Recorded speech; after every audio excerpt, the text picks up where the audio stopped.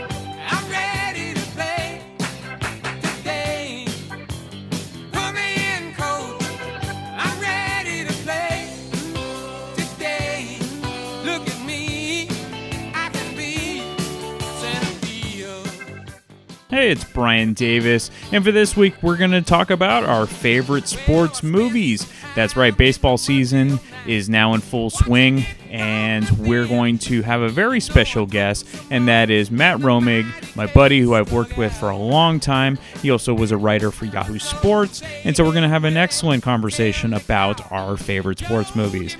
But before that, we're going to get into my top 15 favorite sports movies. That's right. Usually we do a top 10 list. This week we're doing top 15 because I love sports. And of course, there's going to be a ton of baseball movies. So let's get ready. Here's the countdown. All right, number 15 for my favorite sports movies is The Rookie from 2002. Fans of baseball should be interested in The Rookie, which stars Dennis Quaid as an ex-Major League Baseball pitcher named Jim Morris, who defied the odds and became one of the oldest rookies to debut in the majors at the age of 40. The movie is based on Morris's book, which details his journey of being a top prospect who hurts his shoulder, which effectively ended his career before it got going. However, after throwing batting practice to the high school players he coaches, he discovers he's actually throwing harder than he did when he was a 20-year-old prospect. It's really an amazing story, and Quaid does an excellent job in the film. Number 14 is Draft Day from 2014. Now, I've always been a sucker for Kevin Costner sports movies, and there's been a lot, and you're probably going to get a lot on this list. But Draft Day is an entertaining sports drama starring Costner as the GM of the Cleveland Browns. And I believe the intent of Draft Day was kind of to be the football version of Moneyball. And while Draft Day isn't nearly as good as Moneyball, it's definitely worth watching if you enjoy the NFL, and especially the NFL Draft. Now, I've always been fascinated with the behind-the-scenes workings of a sports team and, how the general manager works. And while I'm sure there was some liberties taken in this film, Draft Day seems fairly realistic about the whole drafting and trading process. The supporting actors in this film are really good, including Jennifer Garner, Dennis Leary, Ellen Burstyn, Chadwick Boseman, and Frank Langella. Number 13 is 8 Men Out from 1988. 8 Men Out is one of the best historical baseball movies ever made, and it covers one of the most controversial scandals in sports history. In 1919, 8 players on the Chicago White Sox were accused of throwing the World Series for that season. And even though the players were acquitted in the courts, they were still given a lifetime ban from Major League Baseball. And basically, the team, well, it's Chicago, so anything goes, but Comiskey, the guy who owned the team at the time, really underpaid these guys. These guys didn't make anywhere near the type of money that ball players make now. And so, when a guy wins 29 games and he's supposed to be paid a bonus when he wins 30 games and is basically told to screw off while trying to negotiate his bonus, I can kind of see the player's point in trying to want to stick it to their owner. But throwing the World Series, that's kind of sacred. Anyway, there have been many debates about a few of the players regarding if they actually threw any games, specifically outfielder Shoeless Joe Jackson, who was played by D.B. Sweeney in the movie, and third baseman Buck Weaver, who's played by John Cusack. Both players performed pretty well during the series, but due to the players hearing about the payoffs of the other 6 players, they were basically guilty by association. Anyway, any fan of baseball and baseball history should check out this film. Number 12 is A League of Their Own from 1992. A League of Their Own sometimes gets left out when lists of the top baseball movies are created, which is a shame because it's a fabulous movie about a real-life all-women's baseball league that existed during World War II. The movie is so good I can even tolerate Rosie O'Donnell and Madonna being in it.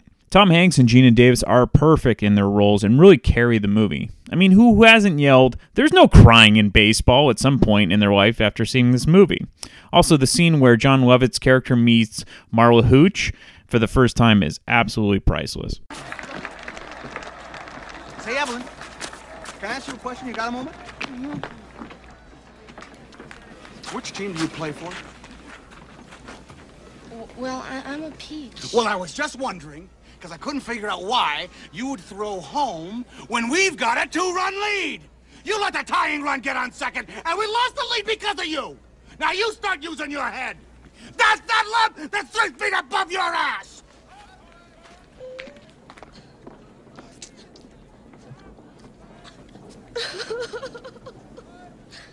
Are you crying? No. Are you crying? Are you crying? There's no crying. There's no crying in baseball. Why don't you leave her alone, Jimmy? Oh, you zip it, Doris. Rogers Hornsby was my manager, and he called me a talking pile of pig shit. And that was when my parents drove all the way down from Michigan to see me play the game. And did I cry? No. No! And you know why? No. Because there's no crying in baseball. There's no crying in baseball! No crying! What's the matter, Jimmy? What? She's crying, sir. I didn't mean to do that. Perhaps you chastised her too vehemently. Good rule of thumb. Treat each of these girls as you would treat your mother. Number 11 is For Love of the Game from 1999. To me, For Love of the Game is one of the most underrated baseball movies. I think for some reason fans get turned off by the non-baseball part of the story, which involves Kevin Costner's relationship with Kelly Preston. However, I've never thought these scenes actually detract from the movie in any way. The baseball scenes are absolutely tremendous, and Costner does a fabulous job as a starting pitcher. In addition, you get Vin Scully broadcasting the play-by-play, who is arguably the greatest baseball announcer of all time.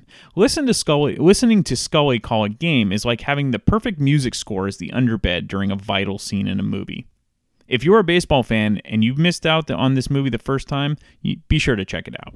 And you know, Steve, you get the feeling that Billy Chappell isn't pitching against left-handers, isn't pitching against pinch hitters, he isn't pitching against the Yankees.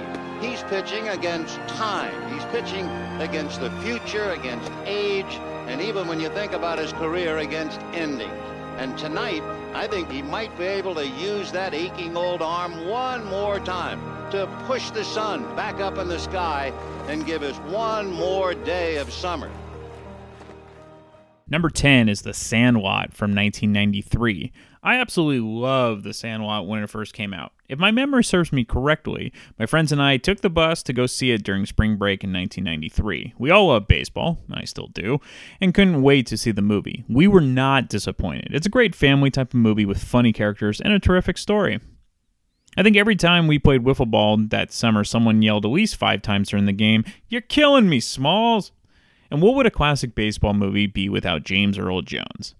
You know, I somehow thought he was in a lot more baseball movies than he really was. Turns out it was only The Sandlot, Field of Dreams, and the Bingo Long Traveling All-Stars and Motor Kings. Now that's a title. Number 9 is The Bad News Bears from 1976. The reason I love this movie, in addition to loving all things baseball, is that The Bad News Bears is a true product of the 1970s. There was a certain toughness and unapologetic tone to many of the movies of that era. Much like Blazing Saddles, this movie couldn't get made today, or at least not the way it was made in 1976. The language alone would never garner a PG rating. Hell, even if you smoke a cigarette in a movie now, you get a PG-13 rating. This movie probably be just rated R today just for Walter Matthau's drinking, smoking, and language. In addition to Mathau's excellent performance, the cast of the kids are excellent, especially Tatum O'Neal as the tomboy pitcher.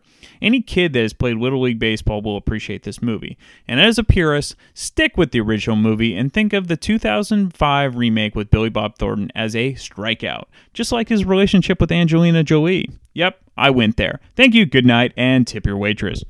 2, 4, 6, 8. Who do we appreciate? Bears! Bears! Yay! Hey, Yankees, you can take your apology out of your trophy and shove it straight up your ass. And another thing, just wait till next year. Number 8 is Slapshot from 1977. To me, this is definitely one of the best hockey movies ever made, probably because I'm not a huge hockey fan, but I absolutely love it because it's completely over the top from everyone in this movie. Paul Newman is perfect in this role, playing a past his prime player and coach, and really anything that with Paul Newman is going to be a winner. Plus, I love his salad dressing, and all the profits go to charity. The guy can do no wrong. The Hanson brothers are 3 of the best characters ever created for a movie. Completely insane and perfect for the type of hockey that Newman wants his struggling team to play, which is basically like thugs. The team is not going to win on talent, so they become goons. The bombs bursting in air gave proof through the night that our flag was still there. I got my eye on the 3 of you guys. You pull one thing, you're out of this game. Now I run a clean game here. I have any trouble, I'll suspend you. I'm listening to a fucking song! Number 7 is The Longest Yard from 1974. I think I was about maybe 9 years old when my dad rented this for me for the first time, telling me that this was the most entertaining football movie ever. And at the time, I was a huge football fan and loved the San Francisco 49ers, and especially my hero, Joe Montana, so any sort of football movie was exciting to me. The great part about this movie is the number of ex-NFL stars of the time that appear in the movie, most notably Hall of Famer Ray Nitschke from the Packers and Joe Kapp from the Minnesota Vikings. Even Burt Reynolds was a fine athlete. He played football for Florida State. The quick and dirty premise of the movie is that the prisoners organize a football team in order to play against the guards, who are especially brutal against the prisoners. This way, the prisoners can get their shots in, all under the guise of playing football. Obviously, there's way more to the plot, but I'll let you to watch the film if you want to know more. The football scenes are really well done and hilarious. And, of course, my favorite scene is when Burt Reynolds is playing quarterback and just drills Ray Nitschke in the nuts about 3 times. Worked once, ought to work again, right? All right. One more time. On 2. Ready?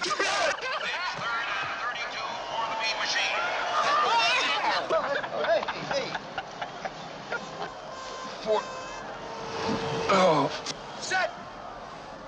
Hut. Oh, hits Modansky with the ball right in the nether region. Once again, Modansky is the green machine turning.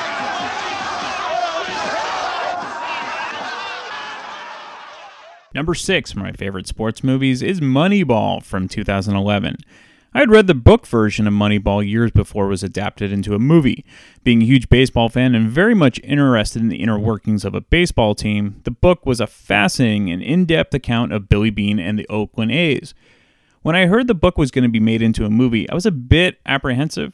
Most sports movies have tons of on-the-field action, not behind-the-scenes business side of the game. However, I was pleasantly surprised by how entertaining the film was, even without wall-to-wall baseball action. So I remember specifically seeing this in the theater with a friend who was only a casual baseball fan and didn't really follow the game as closely as I did. He said he thought the movie was going to be better after that first viewing. I vehemently disagreed with him. And one, he didn't really follow baseball or the A's back in 2002 or 2003 when the movie took place, and therefore didn't have the historical knowledge to reference. 2, he didn't know who half the players were back then. 3, he obviously didn't understand or care to understand the role of a general manager for the team. That's his loss, not mine. So my 2 favorite scenes is the trade where Billy Beane, played by Brad Pitt, outmaneuvers other general managers and puts on this smoke and mirrors routine to get the player he wants and keep the same player away from the other teams that are interested in him. It's a great cat and mouse game. Also, the pre-draft meeting between the scouts and player personnel is just classic. We're trying to solve the problem here, Billy. Not like this. You're not. You're not even looking at the problem. We're very aware of the problem. I mean... Okay, good. What's the problem?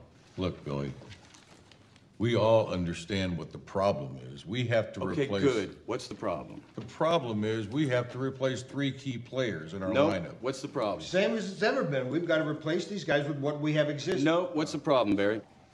We need 38 home runs, 120 RBIs, and 47 doubles to replace. The problem we're trying to solve is that there are rich teams and there are poor teams.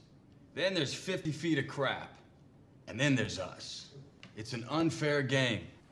And now we've been gutted. Like organ donors for the rich. Boston's taking our kidneys. Yankees taking our heart. And you guys are sitting around talking the same old good body nonsense like we're selling jeans. Like we're looking for Fabio. Think differently. We are the last dog at the bowl. You see what happens to the runt of the litter? He dies. Billy, that's a very touching story and everything, but I think we're all very much aware of what we're facing here. You have a lot of experience and wisdom in this room. Now, you need to have a little bit of faith and let us do the job of replacing Giambi. Is there another first baseman like Giambi? No, not really. No. And if there was, could we afford him? No.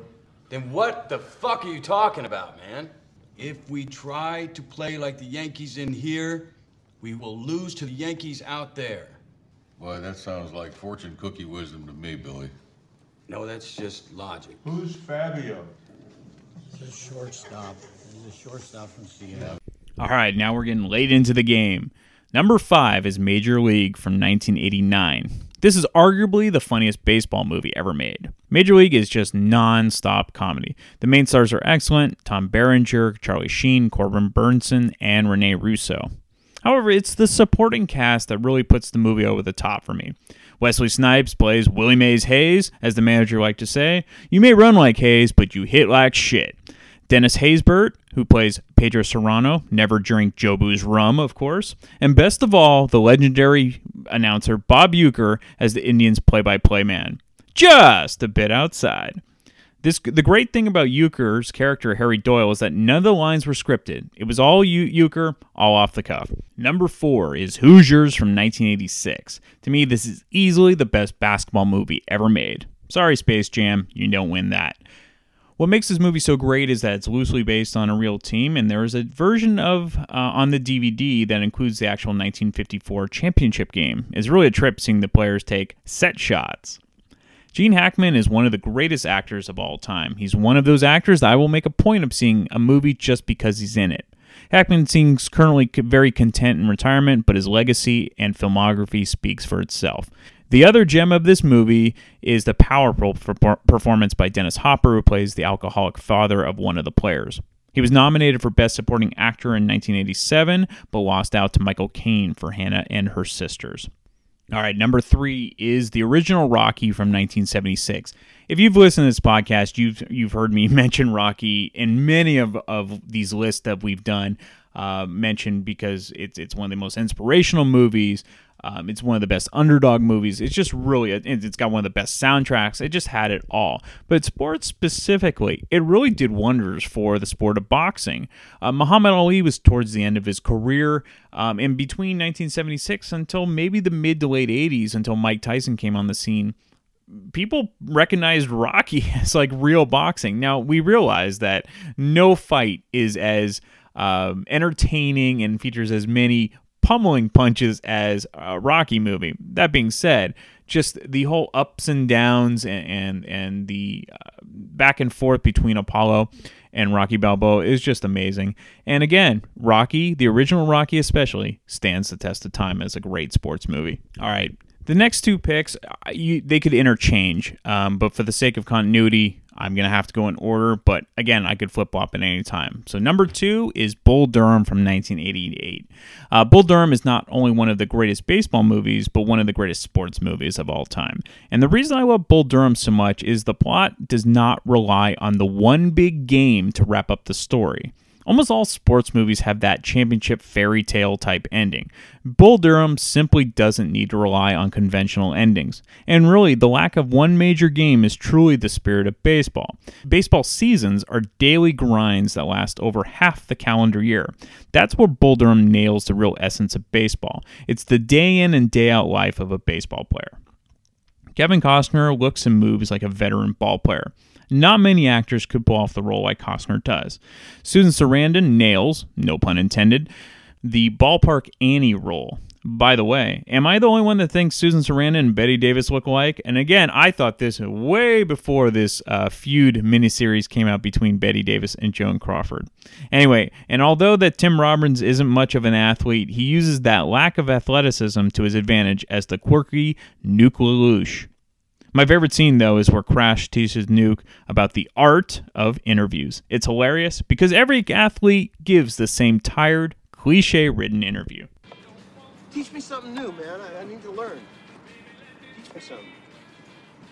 Well, you got something to write with? Good. It's time to work on your interviews. My interviews?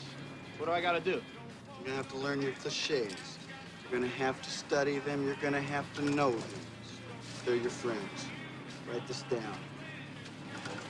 We gotta play them one day at a time. Got to play. It's pretty boring. Of course it's boring. That's the point. Write it down. One day at a time. All right. I'm just happy to be here. Hope I can help the ball club. I know. Write it down. I just want to give it my best shot, and the good Lord willing, things will work out. Good Lord willing, things will work out. Yep. All right, it's the bottom of the ninth.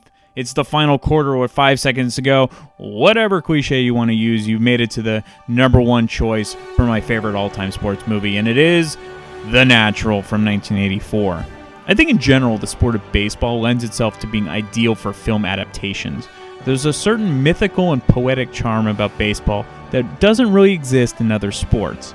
Part of it might be due to baseball being the oldest of American sports. James Earl Jones' character, Terrence Mann, put it best in Field of Dreams. The one constant through all the years, Ray, has been baseball. America has rolled by like an army of steamrollers and has been erased like a blackboard, rebuilt and erased again. But baseball has marked the time. This field, this game, it's part of our past. It reminds us of all that was once good, and it could be good again. Robert Redford was really a natural and was perfectly cast for this role. He looked like a ball player and could actually run, hit, and throw very well. My dad and I always loved the same scene, and it wasn't the climactic ending, even though that's legendary. It's the scene at the state fair early in the film. Redford is challenged by the Whammer, which is basically a Babe Ruth type of character, that Redford can't strike him out on 3 pitches. Of course, Redford does, but it's the little skip and fist smack into his palm that Redford does after the Whammer swings and misses at the 3rd strike that is just priceless. There's no showboating like today's players. It's a simple, I told you so. It was a perfect move that's so awesome. In addition, the musical score in The Natural is amazing. It's been overplayed to death in certain ballparks, but the song during the last scene is a classic. The scene itself just wouldn't have been as powerful without the score in the background. Now, the movie version of The Natural works so well because it's the poetic charm that I mentioned earlier. Interestingly enough, the original novel that the film was loosely based on is completely different and downright depressing. If you love the movie, do not read the book. You don't hear that line often. And again, the supporting cast with Robert Redford is fabulous. Robert Duvall plays a ruthless sports writer named Max Mercy. Kim Basinger and Glenn Close are excellent as Redford's love interests. And Wilford Brimley is perfectly cast as the crotchety old manager of the New York Knights. All right, so that's my top 15 list. Enjoy this interview with Matt Romig, and we'll be back to wrap this up at the end. All right, I've been trying to get Matt Romig on the podcast for about a month now, I think. We've been dragging it out, yeah. And so I've been watching this miniseries feud with Bette Davis and Joan Crawford. Yes. And man, diva-wise, you're right up there. So I'm glad you're finally on, but man, I didn't think it was going to happen. It's I do regret I should have had a third party sending you these emails telling you that I couldn't make it. Mr. Romig is not going to be available this evening. That's right. Maybe could have picked up the phone and called you as my own publicist, something like that. But you're here finally. Yeah. I got you. That's all that matters. So I've known Matt, 15 years now. We did. When you were leading sports for customer care. Eventually, you wrote for Yahoo Sports, so right. you were definitely well-versed in sports. So we're going to talk about our favorite sports movies, predominantly your list, and we'll just go back and forth, and I'm curious to see what your list is. I want to talk about my favorite sports fantasy team names of all time. We can do that, too. With David Wood's Ghost. That's right. And the story behind that, please. So David Wood was a very mediocre player from the mid-1990s that joined the Golden State Warriors when they were after the Chris Webber era. So it was some lean years. It was, I think, after they got Gugliotta, but he had one season, I believe it was 95-96, where he would just come in and he may make a three every now and then, but he was just hustled nonstop. One game really pissed off Charles Barkley just because he was on him the whole game, and I think they might have beaten the Suns, which was a big deal back then. But David Wood, that's when you're doing these fantasy names, you have to have something to increase your credit. Apart. Yeah. And nobody was going to pick that. Nobody is naming their fantasy anything team after David Wood. No. Tom Gugliotta was a name I'd love to hear again. I was so excited when the Warriors got him. I know. But they traded Donyell Marshall for him? Donyell Marshall, another guy who was awful, but would just get a triple-double like every fourth game just to tease you. And the Warriors would always trade. They'd always end up going to a different team and being amazing, like Mario Elie, when I think went to the Rockets or the Spurs or both, and just took off. Title piece elsewhere and just useless, but better times in Golden States. Hey, at least it's better than when everything was named after a Michael Vick bad dog pun. So, yes. Anyway, sorry. Yes. But this is what I'm talking about. Derail. This is what I want to talk about. Fun stuff like this. I don't care if we derail. So anyway, what is your... I'll just go through your list. We'll just go one by one. Can I dwell on a movie? Sure. And just talk about it until it's... So... We've beaten a dead horse. Yeah. Because you asked me about this, I jotted a bunch of movie names down. Yeah. And I tried to talk myself into better movies or like higher brow, more intellectual. But I kept coming back. So I'm in high school. I'm a senior in high school. It's 1989. Okay. Roughly that time anyway. Mm-hmm. And I walk out of Field of Dreams with a buddy of mine. Mm-hmm. And I'm like, I could see that movie a million times. Yeah. And here we are, how many years later? I don't know. I don't like to know about that. But, it's still, it's lost a bit, but it passes that kind of Shawshank test of like, all right, I have to do something now, but oh gosh, here's, Red playing catch, meeting Andy for the first time. Right. And next thing you know, the closing credits are running. Yeah.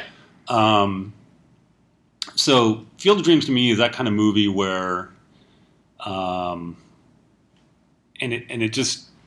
it gets in touch with me as a baseball fan, as a kid who grew up with, weekends for me were watch the baseball bunch, watch This Week in Baseball, watch the game of the week. Hope to God that my Little League schedule didn't interfere with any of that. Well, that's what people forget. I mean, back then, there was no sports channel. There was no CSN Bay Area, whatever. You had whatever the game of the week was, and then maybe KTVU would play a Giants game on the weekend if they're on the road. Yeah. Or if they're playing the Dodgers or something like that. Yeah, it's like a star player seeing their game on national TV on a Saturday was like you just couldn't watch Dave Parker or Joe Morgan or Kirk Gibson, George Foster or any of those guys on a nightly basis. No. So, so that James Earl Jones's monologue towards the end there about the one constant in life and the, world does its own thing, but the one constant is baseball. This kind of resonates for me even now as I've kind of, lost some of the love I guess I had for the game at one point. Ray, people will come, Ray. They'll come to Iowa for reasons they can't even fathom. They'll turn up your driveway, not knowing for sure why they're doing it. They'll arrive at your door as innocent as children, longing for the past. Of course, we won't mind if you look around, you'll say. It's only $20 per person. They'll pass over the money without even thinking about it. For it is money they have and peace they like. Ray, just sign the papers. And they'll walk out to the bleachers. Sit in shirt sleeves on a perfect afternoon. They'll find they have reserved seats somewhere along one of the baselines where they sat when they were children and cheered their heroes. And they'll watch the game. And it'll be as if they'd dipped themselves in magic waters. The memories will be so thick, they'll have to brush them away from their faces. Ray, when the bank opens in the morning, they'll foreclose. People will come, Ray. You're broke, Ray. You sell now or you lose everything. The one constant through all the years, Ray, has been baseball. America has rolled by like an army of steamrollers. It's been erased like a blackboard, rebuilt and erased again. But baseball has marked the time. This field, this game, is a part of our past, Ray. It reminds us of all that once was good, and it could be again. Oh, people will come, Ray. People will most definitely come.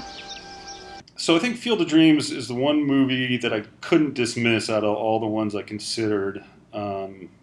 I actually watched it last night just to kind of thank you. Get a refresher on it. And just that there's, a lot of those movies, a lot of sports movies just kind of build up to that one moment, the buzzer beater, the last second touchdown or whatever. But kind of the slow reveal of the things in the story and the voice in the field, and then Joe Jackson's Shoeless Joe's first appearance after the field was built. And well, as a purist, even though Ray Liotta is great, he's not batting left-handed, which a lot of people had a problem with that. He's not the least athletic person ever to... no, that would be Anthony Perkins in Fear Strikes Out, where he couldn't even throw the ball. But and then you just kind of progress into, the game at Fenway Park, where James Earl Jones, Terry Mann's character is finally in on the whole thing. Dog and Beer. Dog and a Beer, and the Oakland A's. Yeah, they're prepping playing, somebody flies out to left field, kind of doesn't really run it out. Is that... So if that was 1989... I wanted to say it was Ron Hasse. It could have been. I think you're right. But I'm not positive. Yeah. I didn't want to... I'm pretty sure it is. Yeah. If it was a lefty, it was probably him. Great scene there. Yep. And then you got the whole subplot with Moonlight Graham, and then meeting Archie Graham as a hitchhiker, and then his dream coming true of getting his one at bat, and then obviously the rest. Everybody's seen this movie, but it just even the big reveal at the end. That this whole thing was to kind of mend things with his dad. And have a catch. Which is why it's not a true. It's a lot of people say it's really not even that much of a sports movie because there's that whole subplot, which I think why it's universal. Like even if you don't like sports, you still like that movie. Yeah. And I mean not to get too personal, but I don't have the warmest relationship with my father, but God, I remember I would just probably drive him crazy. He'd be trying to work at home and I'd have my baseball cards out, and I'd be like, what is LF? What is SS? What is 2B? And he would just patiently kind of say, oh, it's a second baseman, son, or whatever. And, and everybody's had their moments at the ballpark and stuff. And my dad would make an effort to find to go out on the driveway and play catch. So, that's kind of, another part of the movie that I think is pretty cool. And obviously, those are the moments that you kind of, when it's all said and done at the end of life or whatever, you're just kind of, cherish those. Sure, absolutely. I think the interesting part, you had mentioned there's no like championship game or anything like that. I think that's why Bull Durham works so well. It's the everyday life of a ball player. Yeah. There's no one home run. There's no ending game. It's just the life of a career minor leaguer, and it's kind of timeless. Yeah, I had complicated relationship with Bull Durham, and I'm sure a lot of people get hung up on this. Originally, like, I just could not get past Tim Robbins' complete lack of athleticism. That's true. And because he's a total flake. yeah, I mean, and you know, I'm at the age where, you know, being an athlete and stuff is important to me, and I'm like, if this guy's a bonus baby, then I should be a freaking first round pick. That's right. So I kind of nitpicked it in that regard, but you know, if you look at it today, and granted, you know, roles just over the years, you're like, there's nobody else on the planet that could have played him. But, Right. you know, if you took out the complete doofus, unathletic airhead of Tim Robbins and made that character, like, take Charlie Sheen out of Major League, and just instead of a complete airhead, he's just this unhinged fireball or whatever. Right. You know, it just doesn't seem like that would work, you know, even though he'd be a much better representation of the Major League. Even though I liked how they kind of threw in the Fernando-esque, you know, looking up and did the have weird, that, or the Louis Tion going, you know, that was kind of neat. But Costner kind of made up with it, because Costner actually looks like a pretty good athlete. Yeah. He's hitting frozen ropes one-handed in the batting cage while he's hitting on Susan Sarandon, and you know, that definitely is in stark contrast to whatever Tim Robbins is doing. Right. So. I definitely I think they needed a name. At least I don't know if he was a name at that point, but I think he nailed the off the field side of it, just kind of playing that flake. But but you're right. If you're a sports fan, you see him throw. It's like, and I have it's the same thing that I get caught up with in Rocky a little bit is, you know, great storytelling, great, you know, a lot of notes hit just right there. But as a boxing fan, at least I was at the time, you know, heavyweights do not absorb 15, 20, 25, 30 undefended punches to the head. No. And, you know, so, I mean, it took the sport and just kind of cartoonized it. But, I mean... But in many ways, it helped the sport, too. It was the end of the Ali era. And really, from that till about the Mike Tyson era, I think it probably helped the sport a little bit. At least gain some, you know, more kept it in the viewership. Conversation, sure. But... Yeah, I mean, once they got to like pretty much Rocky III, it became a parody of itself. I mean, even though I love Mr. T and it's fun, and you have Hulk Hogan thrown in there, but definitely the first one is the grittiest. And even though it still does suffer from getting 25 punches to the head in a row, All right, so you Field of Dreams probably your number one, or That's in any particular order, the one I was trying to when I first sat down, and I still love The Natural. That's my number one. Okay, well, we can agree. And I can't really say what differentiates it, other than I think if I just had a choice between popping one in, I think there's scenes in The Natural that are among my favorite scenes in movie history. Right. You know, just the kind of newsreel-ish presentation of Roy Hobbs' emergence into Major League Baseball was just fascinating to watch. And, you know, the sports writer character played by Robert Duvall. I think it was Max Mercy, his name. Great. It's a good one. Great pen name. That's right. You know, those guys in that era probably thought they could make or break careers. Absolutely. And to a degree, maybe they could, or at least make or break reputations. So, I think that's a fantastic movie. There's some subplots in there that kind of drag for me. Sure. The you know, the home run scene at the end and the his trot around the bases is you know, hair raising as it gets. Oh, it's iconic. The song alone is, you can play that anywhere. The Texas Rangers overplay it like hell, but that is an iconic theme, and it's, you know, just seeing the lights go down on the manager's glasses as he's watching them go around, and that's awesome. Yeah, and the batting. So I watched two scenes actually again as part of my extensive research into the project. The batting practice scene is fantastic. Yeah. When the first time they actually let him hop in the cage and he just starts blasting. Oh, yeah. And then I forget what the pitcher says. Something like, you know, see if you can hit this one old timer. Yeah. And he puts it back in the upper deck. Mm-hmm. And Wilford Brimley. Yeah, the manager. Yeah, him just going to the, you know, drinking fountain in the dugout, just like, wait a minute, what's going on here? It was just great priceless. Characters in that movie. Yes. And I love, the assistant coach too was great. And I think he even said after that, after he hits like 15 balls into the upper deck, something like, not too bad there. Yeah. I don't know if you ever read the book. I did not. It is depressing as hell. It takes place, I think it was written in either the 40s or 50s, but it's completely different. There's no iconic scene at the end. He basically throws the game. And Roy Hodgson? Yeah, Okay. for For the owner. Yeah, Okay. yeah. So this, I think, works way better than... I bet you if it was released in the 70s, he might have thrown the game because it's kind of a grittier era. But it definitely wouldn't have been iconic. That's where our loose adaptation works in our favor. Exactly, yeah. Yeah. But there's, I mean, Darren McGavin plays the gambler, who's best known as the old man in Christmas Story. Kim Basinger, if you need the love interest. But yeah, there's so many... Bump Bailey crashing through the wall. Bump Bailey, again, I hate Michael Madsen. I hate to keep going back on it, but Bump Bailey was another guy that just didn't pass as a pro athlete. Yeah. Even him running into that wall. But Redford was a good athlete. Yes, very much so, yeah. You could tell. And I wonder, my dad always thought, right before he hit the home run at the end, that the ball that went foul was probably fair. And they probably just did some camera work, because it looks like he hit that pretty well. So, but that, yeah. Stuff you pick up on. But yeah, they actually glommed on to, there was a Chicago Cubs player, and I don't know his name, that was actually shot by a woman that was a stalker. Oh. And that's where the whole Barbara Hershey character kind of came into play. I also love how the Babe Ruth character, the Whammer. Yeah. Probably one of the best Babe Ruth characterizations in a movie that I can remember, because obviously the John Goodman thing's terrible, and the original with William Bendix is awful.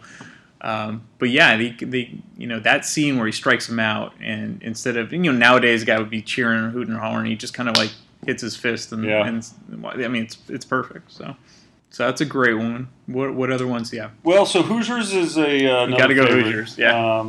And I mean, there was definitely a time when it would have been my favorite. I grew up playing baseball and basketball, and then stuck with basketball for a decent stretch, and. Yeah, I mean, I can definitely relate to, shooting baskets until the lights go out. Right. The kind of old school, tough love coach that Norman Dale was. So, I mean, like you said, Hoosiers it's a layup for lack of a better. I can't think of there. Maybe Hoop Dreams. I don't know. I can't think of a better basketball movie. There aren't that many good basketball movies that I can think of. At least that holds up as well as Hoosiers. I didn't hate Blue Chips. Yeah. It was, McNulty. Yeah, definitely kind of takes that stereotypical crooked program and just, blows all those things out of proportion. So it's a little campy in that regard. Yeah. But the basketball scenes were great. Yeah.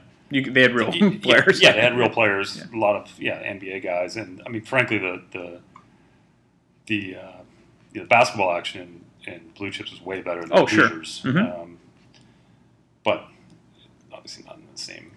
Well, what's interesting about Hoosiers is really the one thing that's a big deal isn't such a big deal nowadays. Where I guess he hit a kid when he was playing.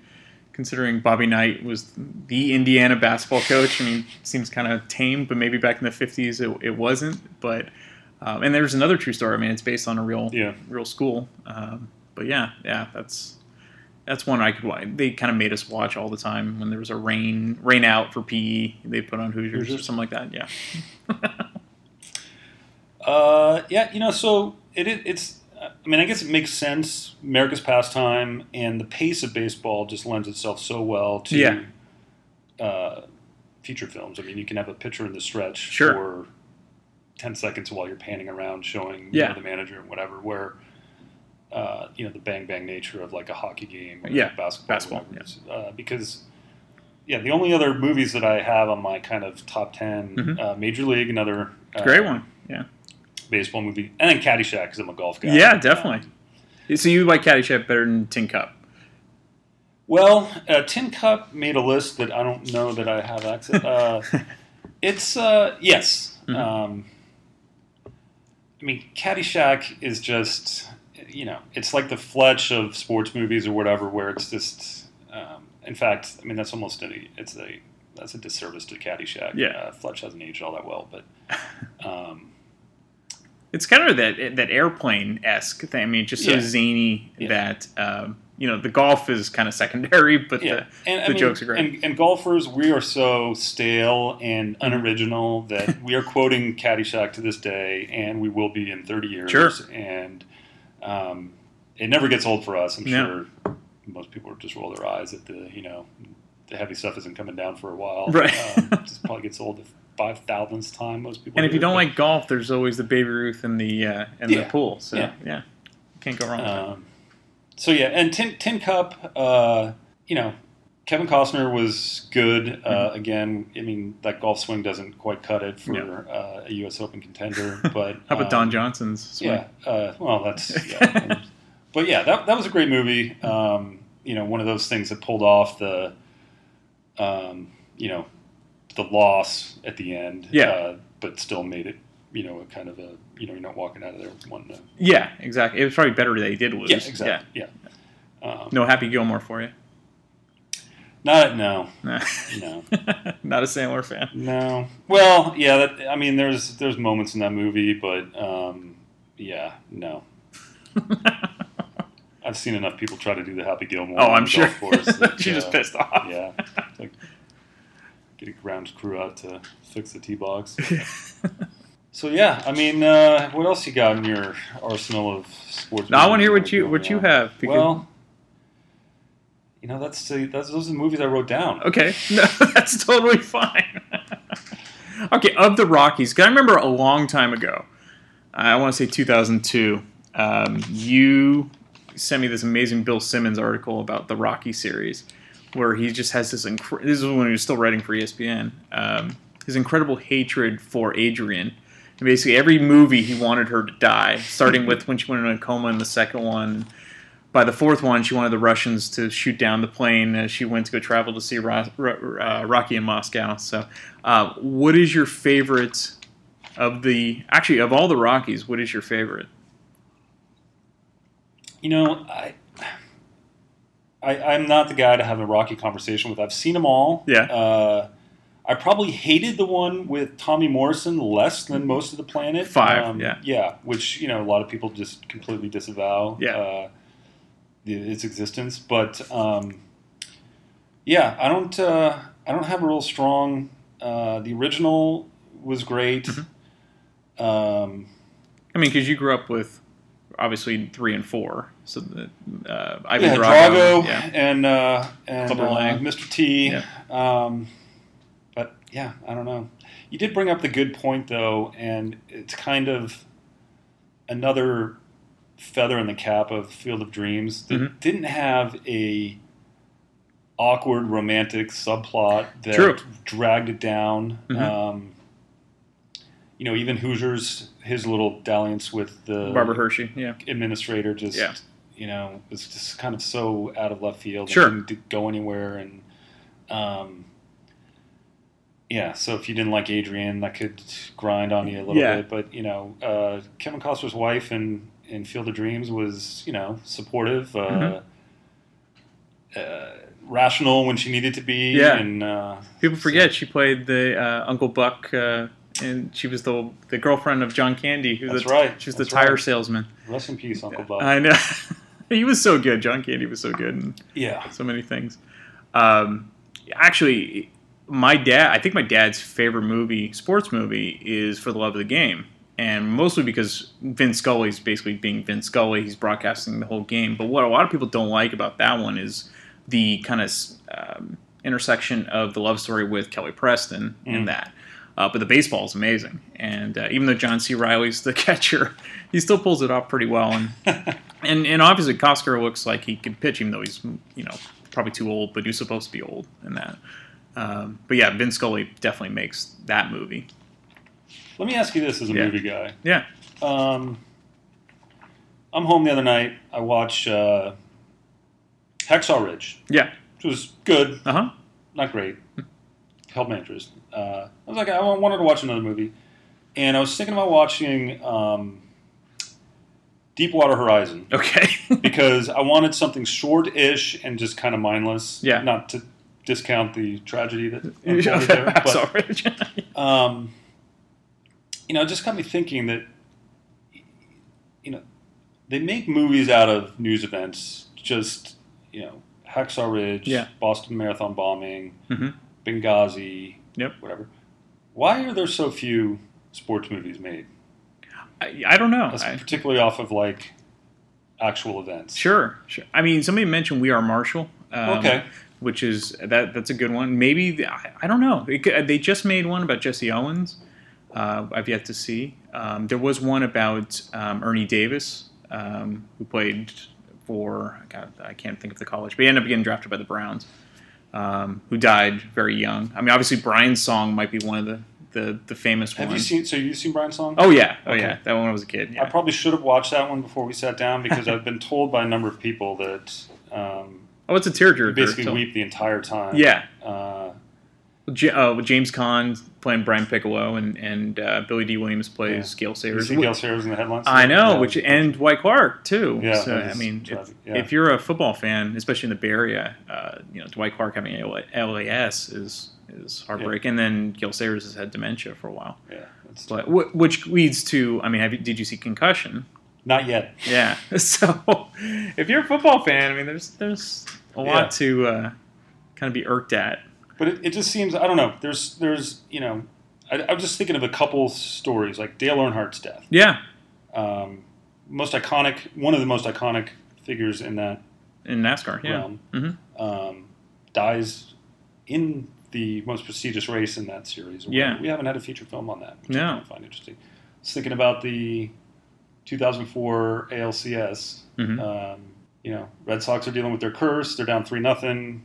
They're drinking Jack Daniel's shots before games, and they slay the evil empire. Yeah. Like, how's that not a movie? Well, they did make Fever Pitch, but Yeah. And I understand with sports it's different because these things are televised and Sure. there's, But you would think there's some old stories. I mean, they don't have to necessarily do now. I mean, they just now made a good Jackie Robinson story, and that was really well done. Yeah.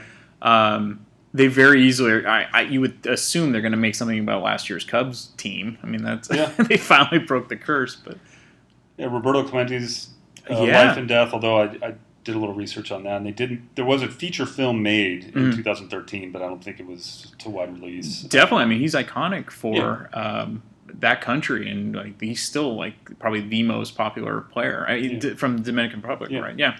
Thurman Munson, you could totally do something about Thurman Munson. Yeah. So I don't know. I guess people like me who live in the sports world think that it's the biggest.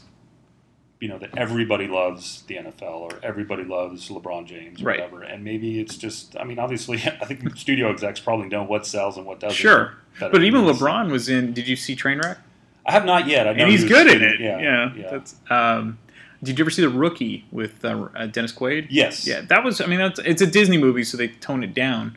But I thought that was and that's a true story based on that guy's book. Yeah.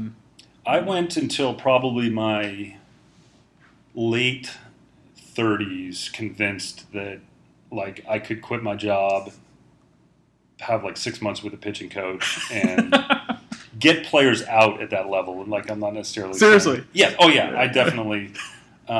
And I didn't. I pitched through high school, right? And not at all after that. And well, if you can't see, Matt, you're 6'5", 6'6"? Yeah, 6'5". Yeah. 25. Yeah. When I'm in shape. So yeah, I'm like, yeah, I could have been like, a late blooming Roger Clemens or something. Yeah. Like that was what I was. Yeah. So that The Rookie I enjoyed very much. Yeah. Because that spoke to me in a. So in your prime, how hard could you throw? Well, that's the thing is I never lifted weights or anything in high school. So I was a scrawny, 6'5", 185-pound small forward or whatever I was for basketball. So that's where my convinced, like, I had coaches that, were like, oh, you were probably throwing in the low 80s today, which that's nothing. Right, yeah. If I had dedicated some effort to becoming a little stronger, I might have been able to. But that's why, I mean, super tall pitchers usually don't do well. Like Randy Johnson, it took him, 5 years to become Randy Johnson. I mean, he was terrible in the Expos. I mean, he was thrown all over the place. But yeah, I mean, it's pitching has got to be one of the hardest things to do. Hitting that too. I mean, hitting a moving fastball. That I couldn't do. I settled nicely into being designated hit for in high school, so I had no problem. So did you have any illusions of grandeur for basketball at all? Because you played in college. I'm sure I did have. Yes, I mean, it was completely absurd. But I was on the tail end of when you could get away with being a 6'5", small forward, off guard type, because guys, when I was playing basketball in college and high school, your point guard was 6 foot, your off guard was 6'2", your small forward was 6'5", right. Power forward was 6'7", 6'8", and then you maybe had a 7 foot center or whatever. Right. And nowadays, I am a small point guard. Yeah. Guys that are 6'9" are bringing the ball up, and so I should have gone to a Division II NAIA school and had a nice. So were you recruited at all? Yeah, sure, okay, but very little. At the Division I level, almost not at all. And so most of the smaller schools in Northern and Southern California were, lightly recruiting me. And, I was dying to play Division I basketball, and San Jose State gifted me a favor by having every member of the team. When I was a senior in high school, they walked out on their coach. Why? They were citing physical and emotional. I shouldn't say physical in the sense of Norman Dale, right? But more or less just absurdly punishing workouts and demands of that nature. So they held a press conference and almost the entire team walked out. Like 3 guys stayed. Wow. And then they ended up firing the coach after that season. So they brought in football players and some fraternity guys to finish the season.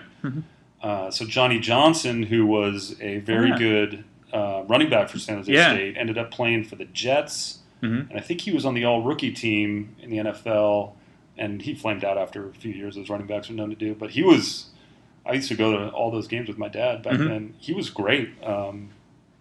Did not look at all out of place playing basketball.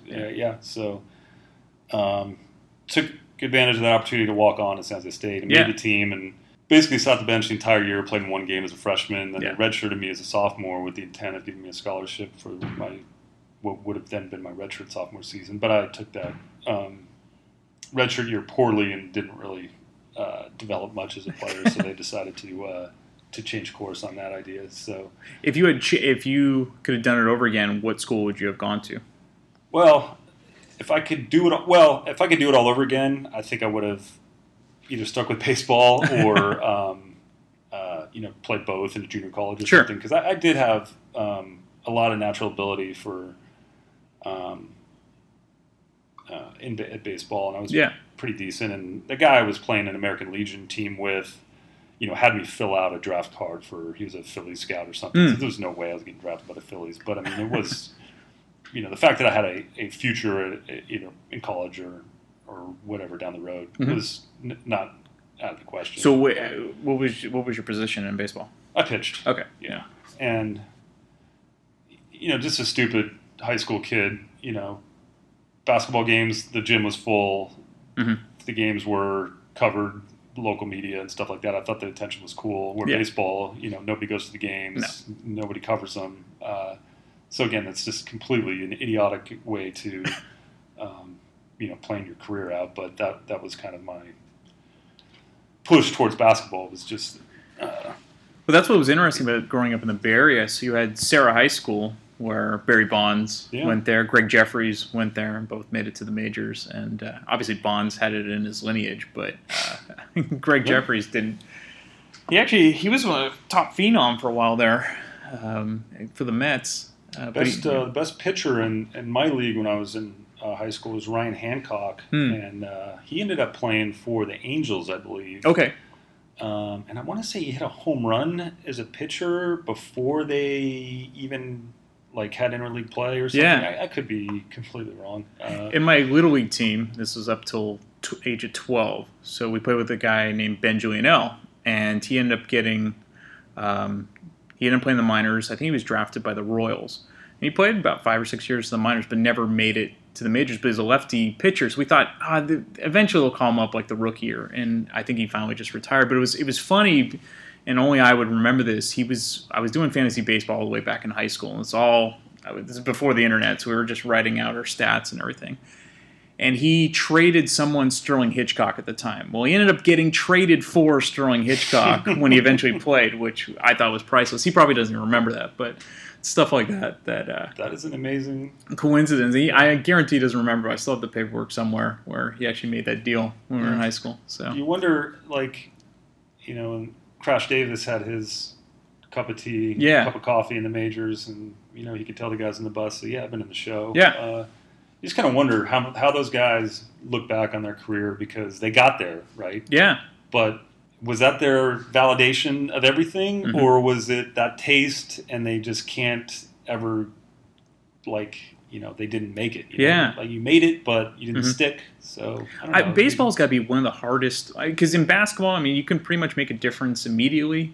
If you're a running back, I think you can almost make a difference immediately. But baseball, even if you're a phenom, you still got to go to the minors. Yeah. And there's really no other sport like that. Maybe hockey. I don't know, but yeah, hockey will give it. Yeah. But you have to pay your dues for the most part. Even if you're super, super talented. It's a little less now because I think there's so much money involved.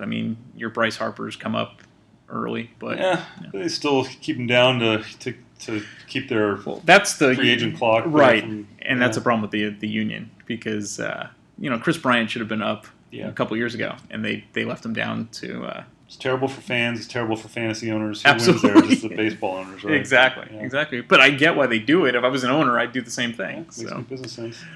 So were there any college sports movies that you really enjoyed? Well, Blue Chips was in there. Obviously Hoosiers. But Hoosiers was high school. Yeah. I can't think of it. Didn't like what was the Program, that football movie with That's where you get into football movies. To me, I've seen The Program. I'm sure. Yeah. I've seen Friday Night Lights, which again we're getting back into high school. Yeah.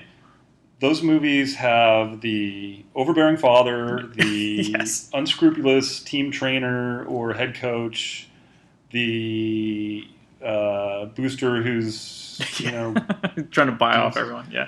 The egomaniac quarterback, the diva wide receiver. I don't know. Some of these movies just like the pieces are the same. The final scene where the right guard misses the block, and so there's pressure on the quarterback, and he has to roll out and just barely gets. I don't know. So I'm sure I've seen those movies, but so you didn't like Necessary Roughness with Scott Bakula? Oh, what was the one that The Replacements with Keanu? What was Gene Hackman's? The Replacements. Okay. Yeah. So there's some that just Jon Favreau plays a psycho linebacker. Meld together. There's others that just want to forget in The Replacements. I'd say the best, my personal favorite, is The Longest Yard, the original with Burt Reynolds, because you actually had NFL players like Nitschke and I think Joe Kapp was in it, and just Burt Reynolds and the guy in the nuts, like when he's running. It still cracks me up. But and the remake. Yeah, it's Sandler, but Burt Reynolds actually played college football, so that's he actually. I didn't realize Kurt Russell actually played minor league baseball. That's right. So that would actually be good when actors that actually played sports. There's a I forget what the story is now. Darn it. Terry Crews played, I think, football, didn't he? Yeah. I'm trying to think. Bernie Casey, he used to play for the 49ers. He was in a lot of 80s movies. He was like Spies Like Us and I'm Gonna Get You, Sucker. And he's a great character actor. Spies Like Us. Spies Like Us is just worth it just for the test-taking scene. When that was a good one. There's $100 in my wallet, or maybe there isn't. Are you trying to bribe me? Or he's got the fake cast. Yes. I believe there was an eye patch involved. Yes, there was. I think he farts in the middle of the Spies test. Like Us for a while was probably one of my top 5 favorite movies. Just for rewatchability. But kind of in the same family as Three Amigos as far as just absurdly rewatchable. Yeah. Chevy Chase, man, like he had his moments. I still can watch Fletch. Like there's still, I know it doesn't hold up as well, but there's some great one-liners in there. Yeah, I still quote Fletch. Yeah. Had the privilege of meeting, and I really wish I had fawned over him. His, the attorney who represents his wife, and he was chasing him down for alimony the entire time. He was in Animal House. Tim Matheson, right? No? This is... he's neither trespassing nor loitering. I've merely selected an advisable location to await my client's delinquent husband. Is this in the original? This is in the original. This is in Fletch, yeah. Okay. Because Fletch 2 has the famous scene in the prison when Fletch 2 is borderline Caddyshack 2 as far as I really don't want to dwell on it. But Mike Arkish, former Yahoo Sports colleague, wrote a book on I think it was one of the Ali Frazier fights, and Phil Jackson came to the book signing, and so did this actor from Fletch. Okay. And I got introduced to him, and I really wanted to throw some Fletch lines at him, and I missed my opportunity. It's not this guy, is it? No, that's the... That is... I think that's him. Yeah. Oh, that's right. Didn't he break into his house or something? Yes. Yes. Okay. Yes. Yeah. So his name is George Weiner. Yeah, I guess so. But if you look him up, you've seen his face, and he's been in a lot of movies. Yeah. There he is, right there. Yeah. Yep. That's a good one. Let me look up his filmography. He was in Spaceballs. He's good in Spaceballs. Yeah, he was.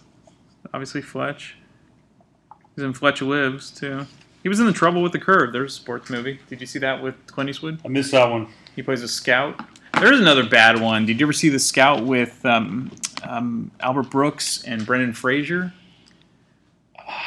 I think so. The first half an hour is great, where he's actually finding this guy that throws... He's kind of like... You've heard the story of Sid Finch. The guy, yeah.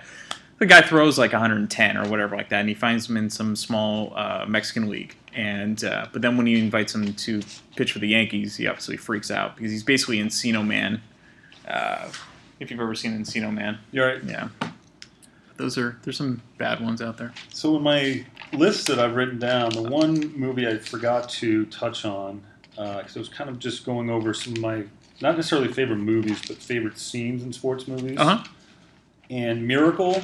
Oh yeah, Miracle? Which is about the 1980 USA hockey team. Yep. The combination, obviously, the semifinal game. Mm-hmm. Right. People forget that wasn't even the gold medal game. Didn't get all the way there. So that whole scene is, watching that unfold is goosebumps. Yeah.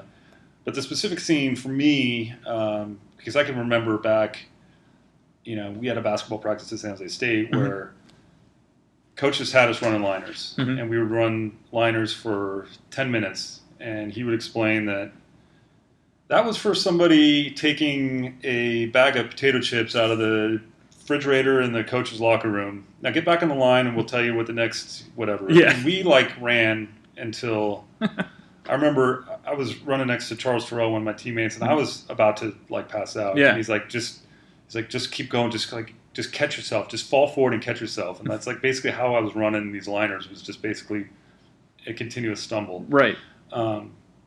But the scene where Herb Brooks' assistant is actually having to blow the whistle every time and say again, or I guess, I don't know if Herb Brooks says again, but and then that scene ends with Michael Ruzioni, saying, or asking who's he play for, and he finally says USA, when before all those guys were saying that they played for their college. Right. But that whole scene of him, and I think that was even after a game. Yeah. They were putting him through the... Yeah. That's one of my favorite sports movie scenes of all time. Yeah, that is a great one. You represent yourself and your teammates. And a name on the front is a hell of a lot more important than the one on the back. Get that through your head. Again. Everybody get on that line. Hey.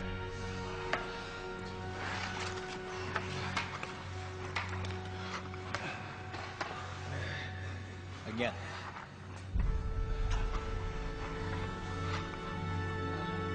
Again. Herb. Come on, Craig, blow the whistle. Again.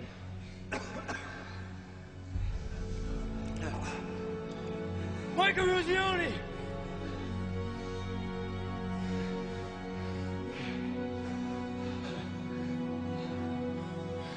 We're through Massachusetts!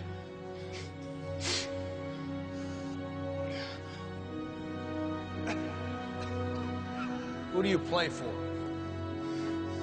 play for the United States of America.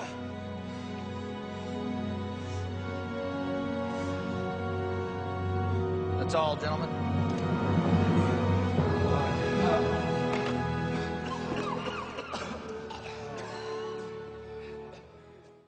But hockey is a difficult. I'm not a slap shot guy. Are you? Well, I'm not a huge hockey fan. Yeah. So, but I love Paul Newman, and the Hanson brothers are hilarious. Yeah, And yeah. So it's kind of the Caddyshack of like if you don't take it as a hockey movie and just as a comedy, I find it really funny. I think I probably need to give it another chance because I did look at it as just too slapsticky and and it is. Yeah. So I was probably in that purist sports fan era of movie watching where if the action wasn't believable to me, I was just like shutting it off. So, but if you nowadays, I'm like the un-PC-ness of the 1970s, you'll like it because I mean they obviously couldn't get away with a lot of stuff they said back then, but to me it's super funny. And And have you seen Goon?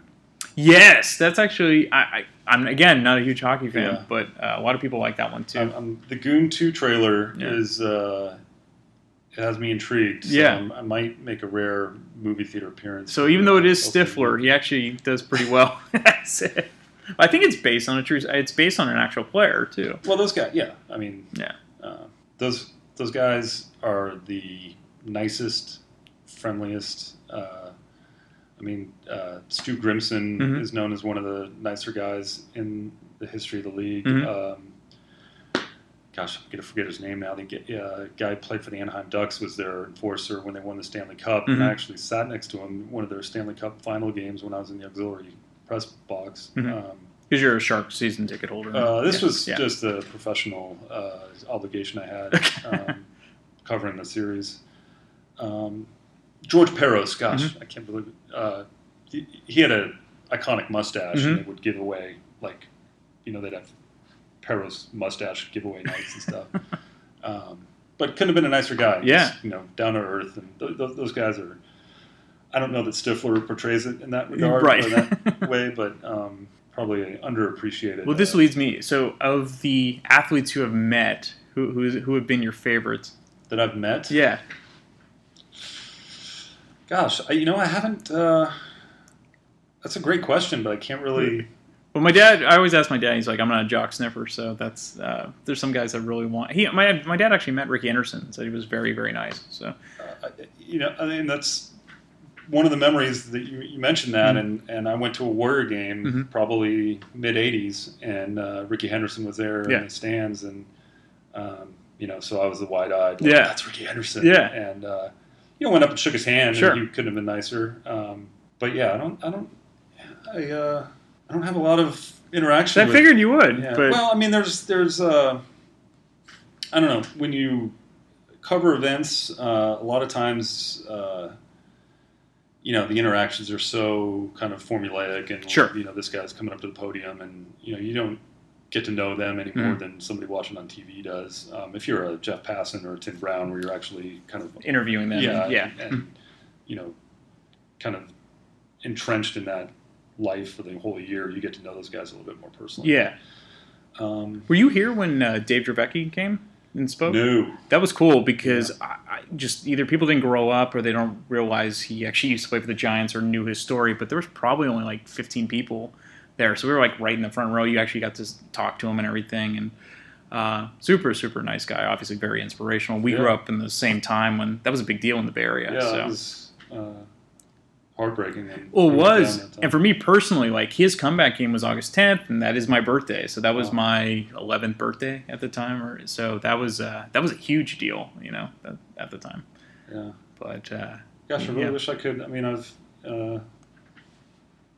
had my idols over the years. Yeah. Purvis Shore was my favorite Golden State Warrior ever. Still is, probably, even though I'm still a Warrior fan, and Steph Curry is fantastic. Yeah. But it's always what you grew up with. Yeah. I mean, that's one of the first Warrior games I remember going to. My dad took me. It was kind of a spur of the moment thing, which is pretty rare in my family. And they played the Houston Rockets, and Purvis went for 59 points. Jeez. That must have been the record for a long time. Well, obviously you can't go by Chamberlain, but And the Warriors lost, I'm 99% sure, but his rainbow jumper was just so mesmerizing to me. And I'm sure I'd known him as a fan before that, but yeah, I did spend a lot of time as a basketball player trying to shoot like high arcing jumpers that probably did not help my development at all. Those were fun teams. I get Terry Teagle and guys like that. And, Terry Teagle, Mr. Mean, Larry Smith. Well, J.B. Carroll was not the Joe Barry Cares. Well, they could have had. I mean, my uncle and my dad always talked about this. They could have kind of almost had the Celtics because they had Parrish already. Yeah. They may have been able to draft McHale. They had. McHale was in some way, shape, or form like they had rights to him or something. I mean, yeah. Obviously, they wouldn't have Bird, but still. Yeah. So I was just telling someone this. I went to a Warrior game back when the Bullets were called the Bullets instead of the Wizards, and Manute Bol and Muggsy Bogues were on the same team, and that was a big deal because if you don't know, Manute Bol was 7'6". 7'7", I think. 7'7", yeah. And Muggsy Bogues was 5'3", 5'4". Probably, maybe. So you had the tallest player in NBA history with one of the shortest players in NBA history, and we walked down the courtside, and it was awesome to see, especially as I was probably 10 years old, and then Greg Papa came by, who was also the announcer, and he's probably about 5'6". But he was nice too. He said hi to us and everything. So those are good times. Manute Bol chucking threes, part of the genius of.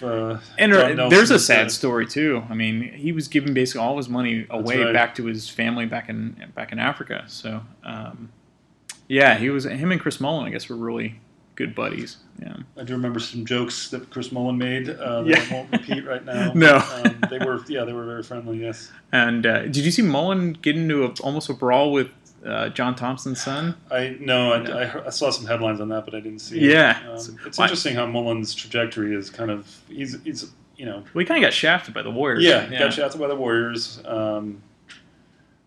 Maybe not the best personnel guy in the league, but he's at least on this coast he's completely dropped off the radar. Totally. But I mean, he's got at least in his neck of the woods, probably one of the better college jobs. Oh, yeah. I mean, would you have thought 5 years ago that the Warriors would have one of the best franchises, best run franchises? I mean, it's crazy. And the Point Aires have one of the worst. Yeah. It's remarkable. Yeah.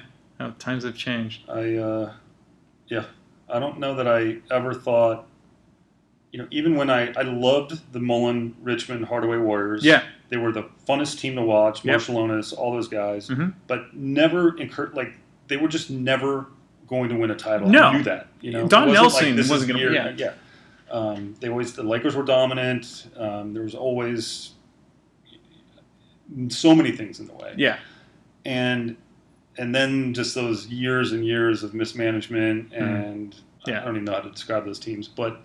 They're in the position now where you're just like, I just have faith in the organization. Yeah. They make a move and it's like, well, that'll pan out. Sure. And, Well, I really never have gotten back into basketball after the whole Chris Webber thing, and it's too bad because now is the golden era, no pun intended, for the Warriors. I mean, it will get no better than this. But once the whole Webber fiasco, they traded Richmond for Billy Owens.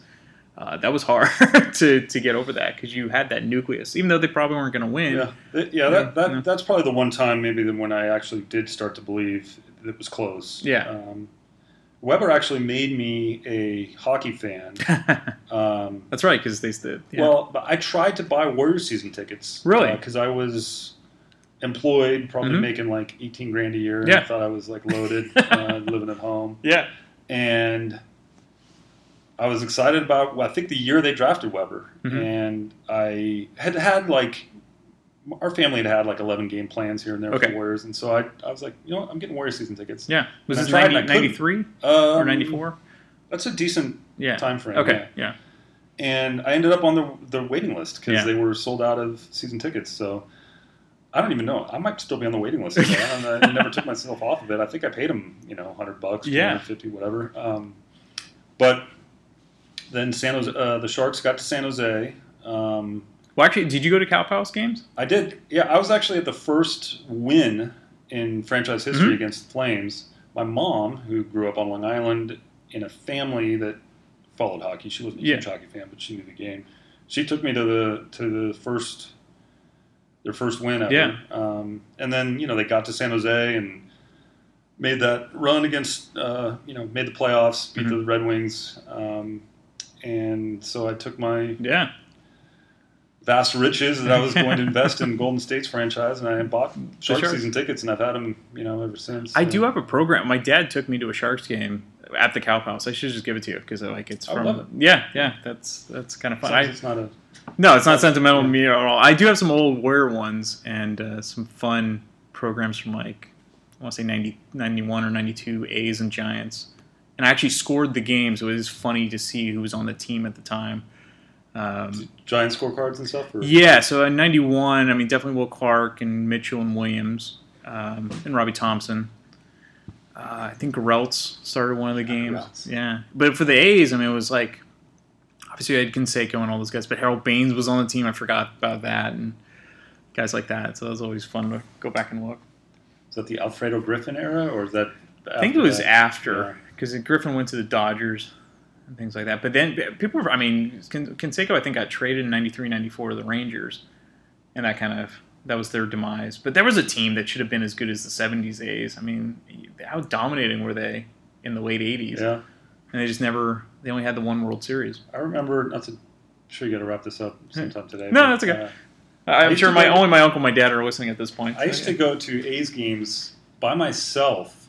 My mom would drive me to BART in Fremont. For some reason, let me get on a BART. This is before I had a driver's license. Yeah. Let me take BART up to Oakland and go to a baseball game. Yeah. Why I wanted to go to a baseball game by myself, I don't know.